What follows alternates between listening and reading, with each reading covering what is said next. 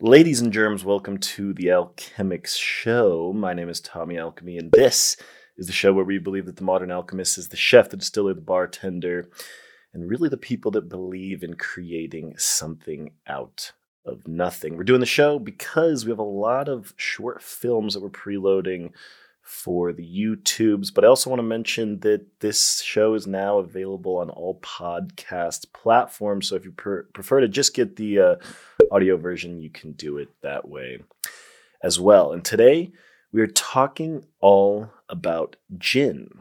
Brief history of gin, some of the categories that gin falls under, some of the legal stipulations that are involved with this because of import-export issues, and the cocktail of the day is a gin and tonic.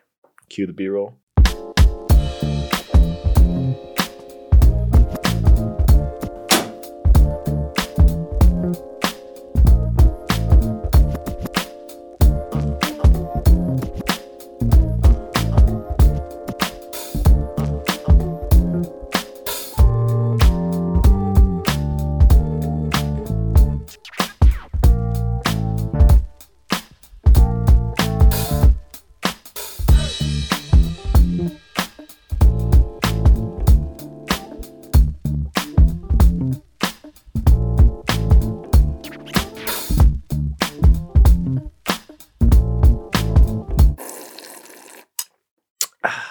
So if you were watching on video, you would have seen me just make an Alchemix original gin and tonic variation called the Franco-German tonic with 1.5 ounces of Monkey 47 gin, quarter ounce of St. George absinthe, American absinthe, half ounce of green chartreuse, and topped with Fever Tree's cucumber tonic. Served in a Spanish gin and tonic glass with a long slice of cucumber and a fresh dill sprig. It is fussy and a bit grandiose. So we'll get in today about what gin is, what a gin and tonic is, and at what point does a gin and tonic actually not become a gin and tonic anymore because there's so many other ingredients added. And this video is sponsored by Alchemix Consulting, but more on that later. First, what exactly is gin? You know, if you spend time at a bar, a lot of bar talk is typically there's not a lot of weight behind it.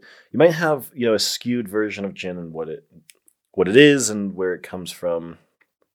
And the spirit's history is long and dizzying. So we're going to go into some of the key bits. But the history takes place over a few thousand years, actually.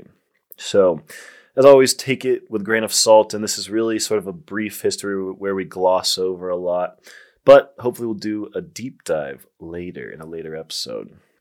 So, to talk about the history of gin, you have to first start with the history of juniper. So, juniper has been used for medicinal purposes all the way dating back to the ancient Egyptians, actually. And I definitely want to give credit to a gentleman called Dave Broom, a cocktail book called Gin, How to Drink It, subtext 125 gins, 4 ways.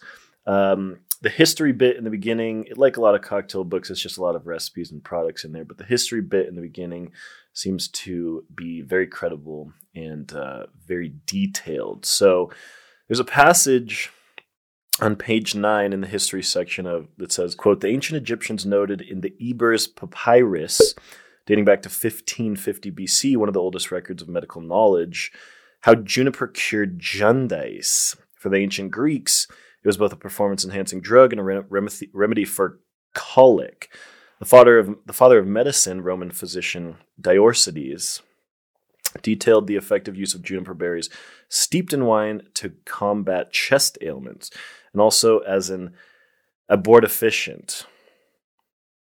Abortifacient, I don't know how to say that, but basically means like a way to kill babies, which seems humane for the time, I guess. I don't know why that's funny to me, given the current climate, but alcohol was definitely used to abort babies at a certain point. So do what you will with that. I don't care. 500. So Um, there is a 500-year gap just in this one sentence, but he's in essence talking about some of the oldest records that show that juniper berries were used in a lot of different medicinal ways. Now, of course, I highly doubt that this is backed by any modern literature, but it just helps to understand that the use of juniper steeped in alcohol, not necessarily an alcohol made with juniper, dates back at least 2,000 years. So it's neither here nor there. But as always, it's important to understand this would have tasted nothing like modern gin. So the only reason why that's even relevant is because the juniper berry, as a sort of medicinal, with medicinal use cases, is in 100% indeed, in fact, what inspired what we think of now as gin. So it brings me to the legal definition of gin in the U.S. Why this is important is because it says, so, because we'll circle back around to this later, but in essence, Americans, even though we did not invent gin, absolutely made gin what it is today. So the most valid definition of what gin actually is comes from the U.S., which is spirits with a main characteristic flavor derived from juniper berries, produced by distillation or mixing of spirits with juniper berries and other aromatics or extracts derived from these materials, and bottled at no less than 40% alcohol by volume or 80 proof. So again, we'll circle back to that later, as the definition of gin varies country to country, but there's a long history of juniper being used medicinally, which again influenced modern gin. So there's a shift that happened mostly because of the Dutch, a shift referring to when, kind of like weed right now in America, I'm from Colorado, the first state to legalize it, but sort of a shift where it could be used for quote unquote medicinal purposes, and then when it could be used recreationally. So on page 11, Gin, How to Drink It, he says, quote, "There's a rich seam of alcohol-related writings in Dutch from the 13th century onwards, many of which mention juniper. However, it was Johannes de Eltris in 1351, copy of an earlier tract titled Aquavitae, which translates to water of life, that is particularly significant in highlighting the shift in the spirit's function. In it, he stated that aquavitae, it makes people forget about sadness and makes their hearts happy and brave." So by 1350, that's when, mostly in Holland, apparently, that's when gin was first considered something used recreationally.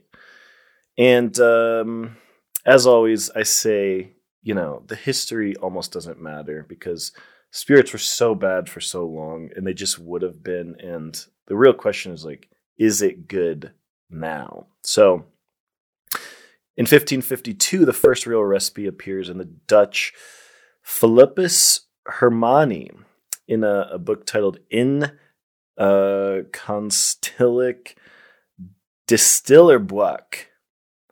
That's definitely going to be pronounced wrong.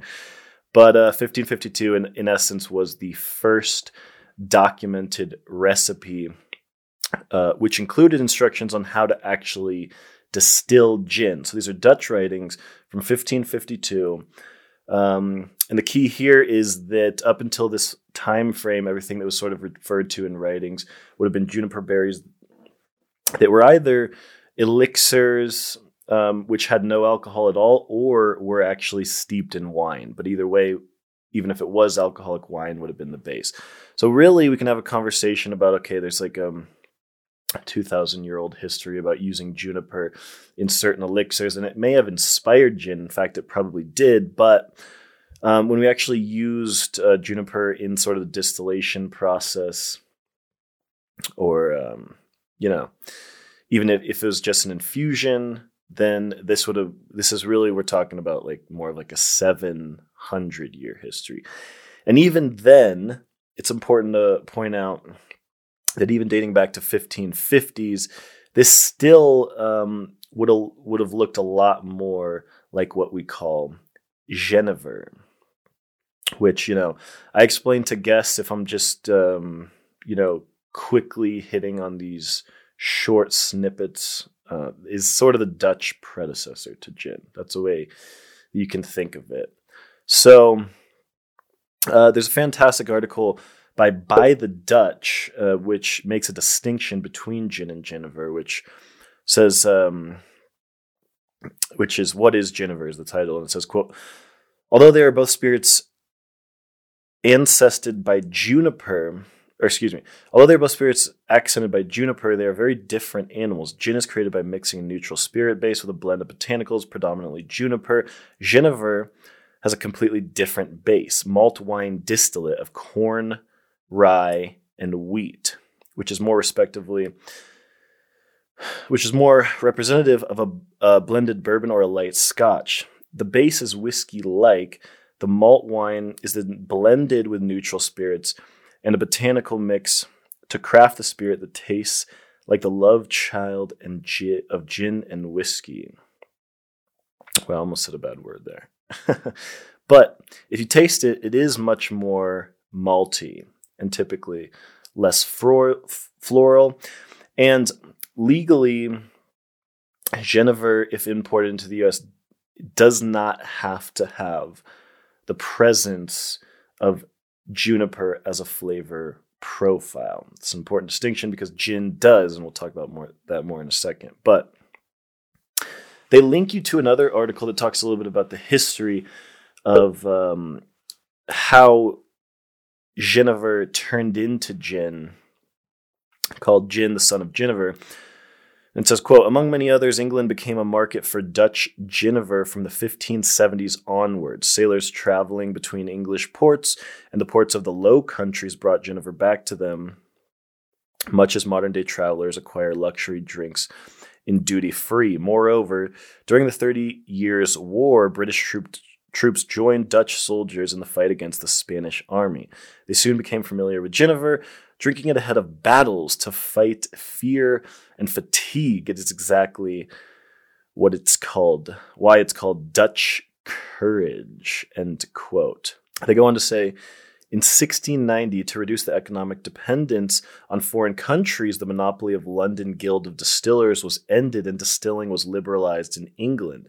This resulted in an explosive growth in the number of small artisanal distilleries. They started mass-producing a juniper-based spirit that, although it took inspiration from Dutch Genever, was significantly lower in purity due to a combination of low-quality raw material and poor technological expertise. Its English name was a direct transformation of the word Geneva, shortened to one intoxicating monosyllabic word, gin. So, by almost 1700, Genever had really kind of started to take off in Holland, and just as in, I guess, very English fashion of the time, it would have been in vogue to sort of just rip the sort of techniques and a lot of the processes and to try to claim it for your own. So a lot of people will say that the Dutch invented gin. I guess technically they didn't. They invented Genever. But gin was really just kind of ripped and forked. So by the 17th century, there's a lot of evidence that juniper was being used by the ancient alchemists. So that doesn't necessarily mean that they're making gin. They're, of course, just trying to create elixirs from immortality and turn base metals into gold. But by the 1700s, Genever became a huge exporter for Holland. So, from what I understand, one of their top exports from around the world. So, that's not to gloss over a long and much more complicated history, but the story in essence starts with Genever, which still exists to this day. Many people understand bowls. We have that in America. I have some of it here. And I encourage you to definitely go out and taste the difference. But also, the original bathtub gin actually comes from before Prohibition, long before Prohibition, in England, in sort of the 18th century. So when the government, in essence, stopped controlling the monopoly of distillation, and so then just every Tom, Dick, and Andy, which I don't know what the English version would be like of that, but was making gin in bathtubs at home. And during the 18th century, it was known to actually be safer to drink bathtub gin than water in England, actually. So he goes on in the book, Gin, How to Drink It, in a section called America's Gift to the World on page 25, quote, "Gin became a world spirit thanks to America. But America's taste for gin didn't start with London gins. For much of the 19th century, when Americans drank gin, they drank Genever, which had been exported to the continent since at least 1732, with bowls starting to ship in 1750. So, in America, certainly bowls is the most popular, and in a lot of places, one of the only Genevers that you can actually get. So, and apparently, they were one of the first as well. But it's certainly interesting to understand that,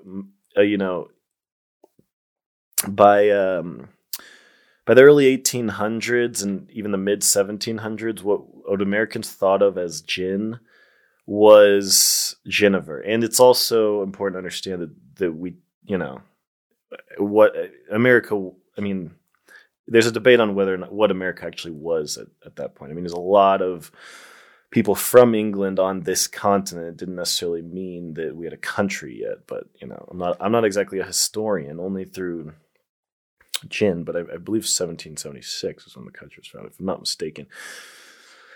So even in the early 1800s, when America started making their own recipes, they were based on recipes that really modeled themselves after Genever. So that's a long-winded sort of brief history that gets us to where we are now,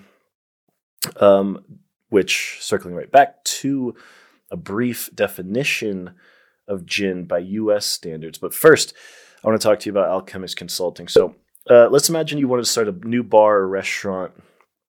You want to revamp your cocktails. Maybe you don't necessarily know the business. That's where Alchemix Consulting comes in. There's a team of three. There's 3 people on the team now, including yours truly, with a combined 7 Michelin stars under our belt. That's places that we've worked, built cocktail programs recognized by multiple times by the New York Times, Forbes magazine, and many others. Works like this. So we come into your establishment, we build a cocktail program, we run the numbers, all the stuff you don't want to do, profit margins, every cocktail, every spirit, how to price things, all that jazz, plus sourcing all the ingredients, and putting together SOPs, that's standard operating procedures, so you can keep a high quality product and service at all times. And literally maybe even get your drinks recognized in national magazines like we've done before. And upon request, we've gotten involved during the construction stage to make sure the setup was perfect. That's something that's very important if you want a cocktail joint or a restaurant that prints money behind the bar, and even done POS systems. So just think of it like a turnkey service for a new bar, new restaurant, or to revamp your cocktail program. So the team has a combined 50 years experience in the bar business. So don't wait. Click the first link in the description. So that'll take you to a page with our testimonials where there's some big names. I'm not just saying that, some of the biggest names in the restaurant and bar business, advocating highly for Alchemix Consulting. Just fill out a little bit of your information and we will get back to you. It's a great time to open a restaurant, but you do not want to settle. People are not going to want to settle for a bad experience, so set yourself apart with Alchemix Consulting. Now back to me. So again, the legal definition, and so this is the thing that'll really just help you banter back and forth with your friends, or if you're a professional and really needs to know gin. It's really the only legally the only definition that really matters is debatably a little bit the EU, but the American definition, which is spirits with a main characteristic flavor derived from juniper berries produced by distillation or mixing of spirits with juniper berries and other aromatics or extracts derived from these materials and bottled at no less than 40% alcohol by volume. Now, the big question here is, without any sort of hard legal or scientific metrics, I guess you might say, who's the person that decides that juniper is quote unquote the main characteristic? And I can only speak for the US, but legally, the answer is no one. From what I understand, all you really have to do is prove that juniper is in the product, is being used during the distillation process. So the main point here is that gin is in essence, a kind of a big umbrella term, which has underneath it a wide variety of different flavor profiles. So I argue that it's a beautiful thing, right? It's the variety in gin is what I really love. So there's a few main categories. Master of Malt describes London Dry, which is the main kind of probably the most well-known category of gin. As London Dry gin emerged in the 19th century London, it came about due to improvements in distillation, namely the invention of the coffee still, which enabled high-quality alcohol to be distilled cheaply and efficiently. Gin had previously been sweet, referring to Genever, but this new spirit didn't need sweetening to disguise the taste, so the botanicals such as juniper could take center stage. So there is not really a legal categorization of what London Dry actually is. And it's important to understand that in the hearts and minds of Americans, London Dry typically refers to a gin that's more juniper forward, we say, which is to say, without the presence of other botanicals. And there's a ton of different botanicals that you can use to make gin. So they go on to say, nowadays, London Dry gin doesn't have to come from London. It's a style rather than a place. With the EU legal definition, it has to be made by distilling natural botanicals using neutral alcohol of 96% ABV. Nothing can be added after distillation except water and has to be bottled at a minimum strength of 37% alcohol. So a lot of times the way gin is made is through distillation, just like any other spirit, goes through a still where, the fermented beverage turns into a much stronger beverage. So that's why they say 96%, which basically what's go into the still and then out and bottled by 37.5. I think it's 40 in the US. But there's an additional sort of process that happens with gin, which is a lot, if not exactly, the way that essential oils are actually made. In fact, you could probably argue that gin was the first essential oil, outside of like naturally occurring essential oils like the actual zest of lemons and limes that we use in cocktails. But that's kind of a different conversation. So through the distillation process, gin is unique in that it gets infused. So juniper is typically, and I believe maybe not at all, actually the product that gets distilled. So you start with a neutral grain spirit. Typically, a lot of gin producers will just buy vodka. Or even worse, sometimes just sort of the byproduct of making vodka, which I believe they call the tail. So the kind of crappy, most ethanol-y bits of the distillation process, they'll just buy it and then they'll just do the infusion process. But really, really, highly sought after gins, it'll typically all happen in the same place. Or if you buy a neutral grain spirit or a vodka or whatever, the infusion process will happen during distillation. So either way, it goes through a separate infusion process, which there's a separate component needed to make gin, which they call a basket. And that's where all of your botanicals are added, including juniper. But of course, gin, some very common ones are like citrus peel, lemon and lime, grapefruit peel, any sort of flowers, botanicals like that. Monkey 47 famously uses 47 different botanicals, so that's certainly not going to be a London dry gin. But the point is, unlike any other spirit, there's a separate process where the actual neutral grain spirit gets infused.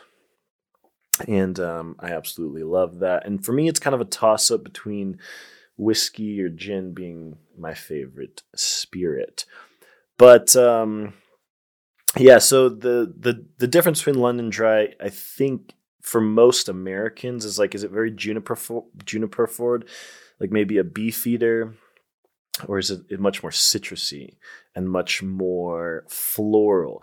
I personally love what they call citrus forward gins. And, a lot of heavy juniper can sometimes result in that flavor profile, but I like gins that have the addition of maybe some citrus peel, a little bit of citrus wall. A lot of old timers that I whipped up cocktails for in New York City would say that they taste like perfume and they just like the London Dry. So it's just one of those categories that gets murky and a lot of people don't know. Just a quick sip break. So I think that variety is actually what makes gin such a special spirit. There's a lot that can happen just under one particular category. And whilst you might say that the definition legally in the US is very vague, I guess the reality is that's probably by design, because there's so many different flavor profiles when it comes to gin that it can be used in so many different ways. So just need to include juniper. Frankly, I've heard people even argue that that's a little bit of a antiquated or archaic idea, because, you could create the infusion process is what makes it so amazing. So you could start with a neutral grain spirit, and then you could infuse all sorts of things and have something that would closely resemble a floral gin just without juniper. And frankly, there's some of that happening in the world because the legal ramifications are basically nothing. It's all just red tape. So the reality is it doesn't even matter. So the variety is what makes it such a special spirit. And that's why I think that the U.S. definition is most valid, because it's just very vague and it almost doesn't even matter. There's a problem that we have in this country where that if you make a spirit, if you distill it here in the States, it has to fit into one of these little boxes that they have for mostly import-export purposes. And it stifles creativity because it affects what sort of tax bracket you're going to be in. And spirits are way too heavily taxed in this country. It's completely insane. So we should have actually a lot more distillation happening here in the States, but because the reality is anything that ferments can be turned into a spirit. And in gin's case, I think the presence of juniper actually stifles creativity a little bit, because you could play around with a bunch of different kinds of infusions through a basket with all sorts of things with juniper. So although that's happening, it's just kind of one of those ideas that just makes one of those things that it unfortunately stifles innovation. And of course, gin is not originally from the US, but the reason why I think this categorization is the most valid is because we did indeed make gin what it is today, mostly because of the pre-prohibition era, America being the melting pot that it is, with a lot of, unique ingredients, ideas. Although most gin didn't really enter the States until post-prohibition, gin was heavily drunk in the early 19th century and the 18th century. So we've been the largest importer of gin on and off, but for the past 100 years. So, and even according to Statista in 2020, we were the largest importer by far, and second only to Germany, and still imported about more than 3.5 times what they imported. So the point is, it's also important to understand that the regulation, in terms of really anything, is only as good as the countries or regions that agree on that regulation. So most of the regulation when it comes to gin, and actually most spirits just in the West in general, happens between the EU and the US. So yeah, even to this day, gin is legally different in the US and the UK. Maybe small differences, but that's why this whole Beefeater thing was a finagle, and it didn't go unnoticed. We covered it in a previous episode. So for a long time, their ABV was different in the US than it was in Europe. And so during the pandemic, as Toby Caccini said, they used the pandemic to sort of usher in a smaller ABV in the US. They dropped their US ABV to match their EU ABV. But all the Beefeater cocktails and most of the Beefeater that was being drunk was drunk in the US. I mean, in essence, it doesn't even matter where it's made. So,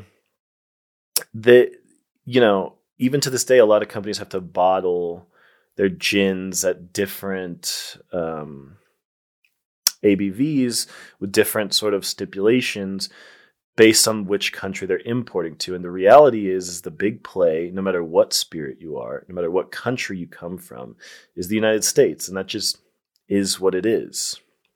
So, as much as we love the craft of tequila and mezcal, and is very much a Mexican tradition, and because of a lot of regulation, it has to be there, we are still by far, by an insanely high margin, the biggest importer of tequila and mezcal. So, you can make something, it can be artisan, it can be amazing, but if you don't have anywhere to sell it, it ultimately doesn't even matter. So the countries need to agree on what the regulation is. So right now we decided it's okay that tequila has to be made in Mexico because we want good trade regulations and it's their tradition. And that's fine. But if one day we decided that's not the case anymore, I know people actually locally that tried to create a tequila-like product and had to go through all these regulations just to sell something even close. Even though you can import blue agave and make it anywhere. I'm not saying you should or you shouldn't, but the point is, this is just an example between Mexico and the US, because this is an example that's kind of, I guess, making new in the news cycle right now, but this is something that happened over a year ago. So Putin one day decided that champagne was now made in Russia, period. And so, France has sat there like, well, what the hell are you talking about? We have this old tradition, and many people that know champagne know it has to come from the Champagne region of France, plus some other processes that are unique that make it different from sparkling wine. So America, again, being the biggest importer of champagne, we're okay with playing by those rules, and I think we should. And we want good trade relations. But now, according to Russians, they can't import any champagne from France, and all champagne is made in Russia, and they're exporting some too. Even though the actual physical characteristics aren't really like champagne at all, because there's not a second fermentation process in the bottle and blah blah blah blah blah. But if they want to decide that, they can just decide that. It is what it is. I don't agree with it, but I'm just making the point that the same goes for gin.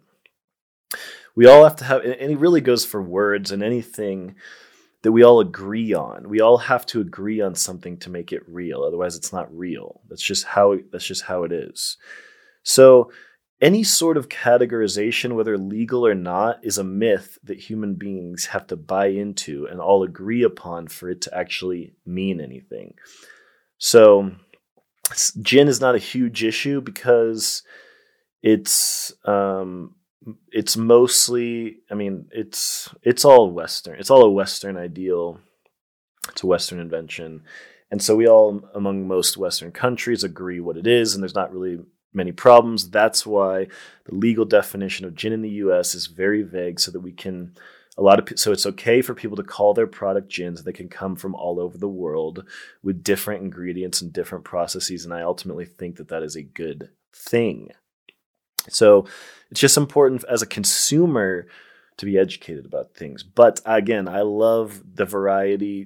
Gin is incredibly versatile, and I would say that if ever you find yourself creating a gin, I think a gin cocktail, I believe the best way to do it would be to start with a gin that you really love and then reverse engineer some of the flavors in it and then work from there. And we always talk about this idea of doubling down on flavor profiles in cocktails. So if you can add some ingredients that really highlight some of the amazing flavors in a gin, then that'll be a winner. For example, with a classic cocktail, I think that the best gin for a bee's knees, some simple concoction that dates back to Prohibition of gin, lemon, and honey, is a gin that is citrus forward. Citrus forward with a hint of sweetness, because that works with a simple concoction of citrus and honey as a sweetener. So, and it's not in vogue, but I would say try also drinking some gins neat, just to taste them and just to see how it is. And for some reason, this is something that I don't want to say it's been demonized over the years, but it's just something that people have not really done. But like for me personally, if I'm at a dive bar and I don't want to get a cocktail nor something over ice, because I don't even think the ice is going to be clean, then I wouldn't mind having a gin neat if it's not a whiskey night for me. So it's not as enjoyable, in my personal opinion, with a London Dry. But, like a Bombay Sapphire, something a little more floral, or if you just want to try gins, you can try it at home, put gin in a a Glencairn glass. And this is, in essence, why I wouldn't get a gin and tonic at a dive bar. I might get a gin and soda now and again, because I don't like tonics with a ton of sugar.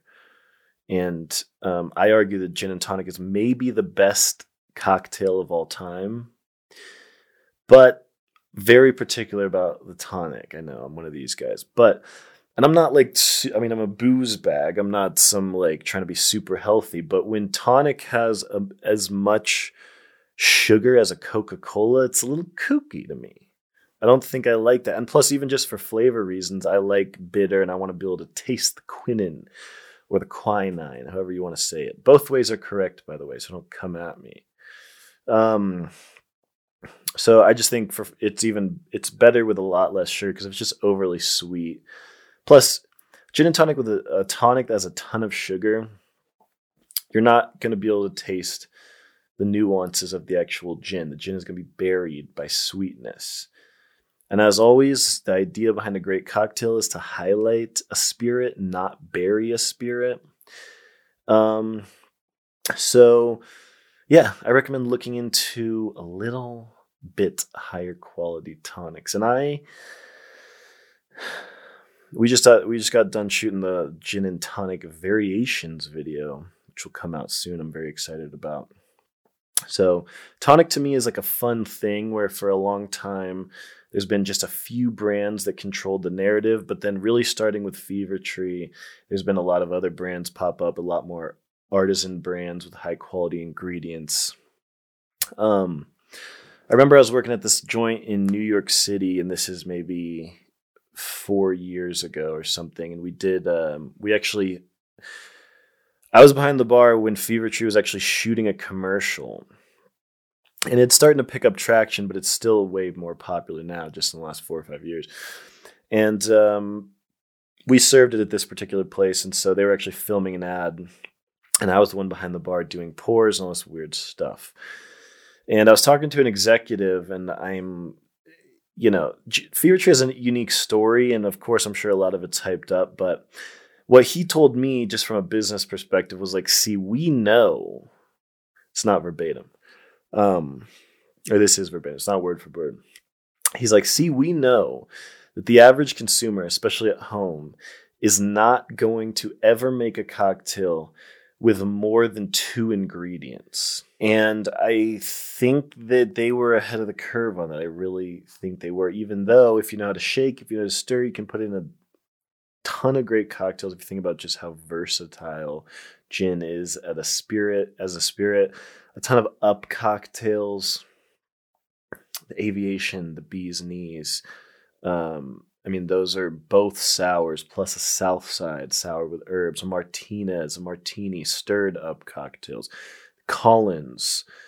There's just, and of course now there's a lot of unique and interesting and much more creative cocktails happening with gin that aren't just built on the classics. So, but it's hard to say where the gin and tonic actually came from. Nobody seems really knows. There's a lot of bar talk, and although it's just such a perfect pairing to me because tonic was also used for medicinal properties. Whether there's any validity to that or not, they still hold very heavily herbal properties in their actual flavor profile. So a quick passage again from Gin, How to Drink It.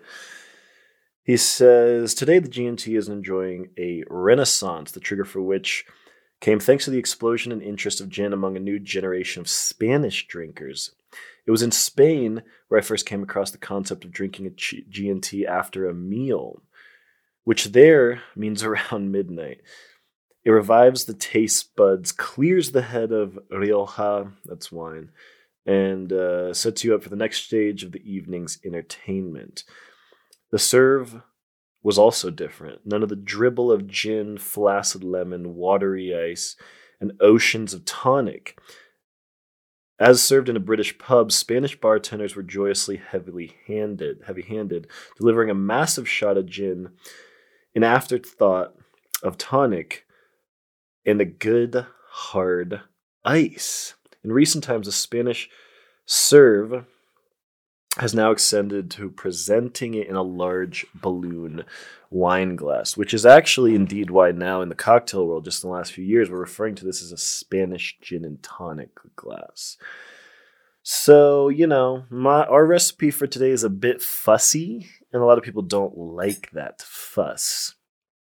But apparently, in Spain and other European countries, it's much more in vogue to have a large bit of gin and just topped a little bit with tonic, which I think is interesting and speaks volumes to the fact that gin is something that can be enjoyed by itself. In fact, if you were to get it in a dive bar, I would recommend just getting a little splash of the tonic if you want to enjoy the flavor profile of gin. So my answer is cocktails are in essence a uniquely American concept, although of course they're spread to the rest of the world.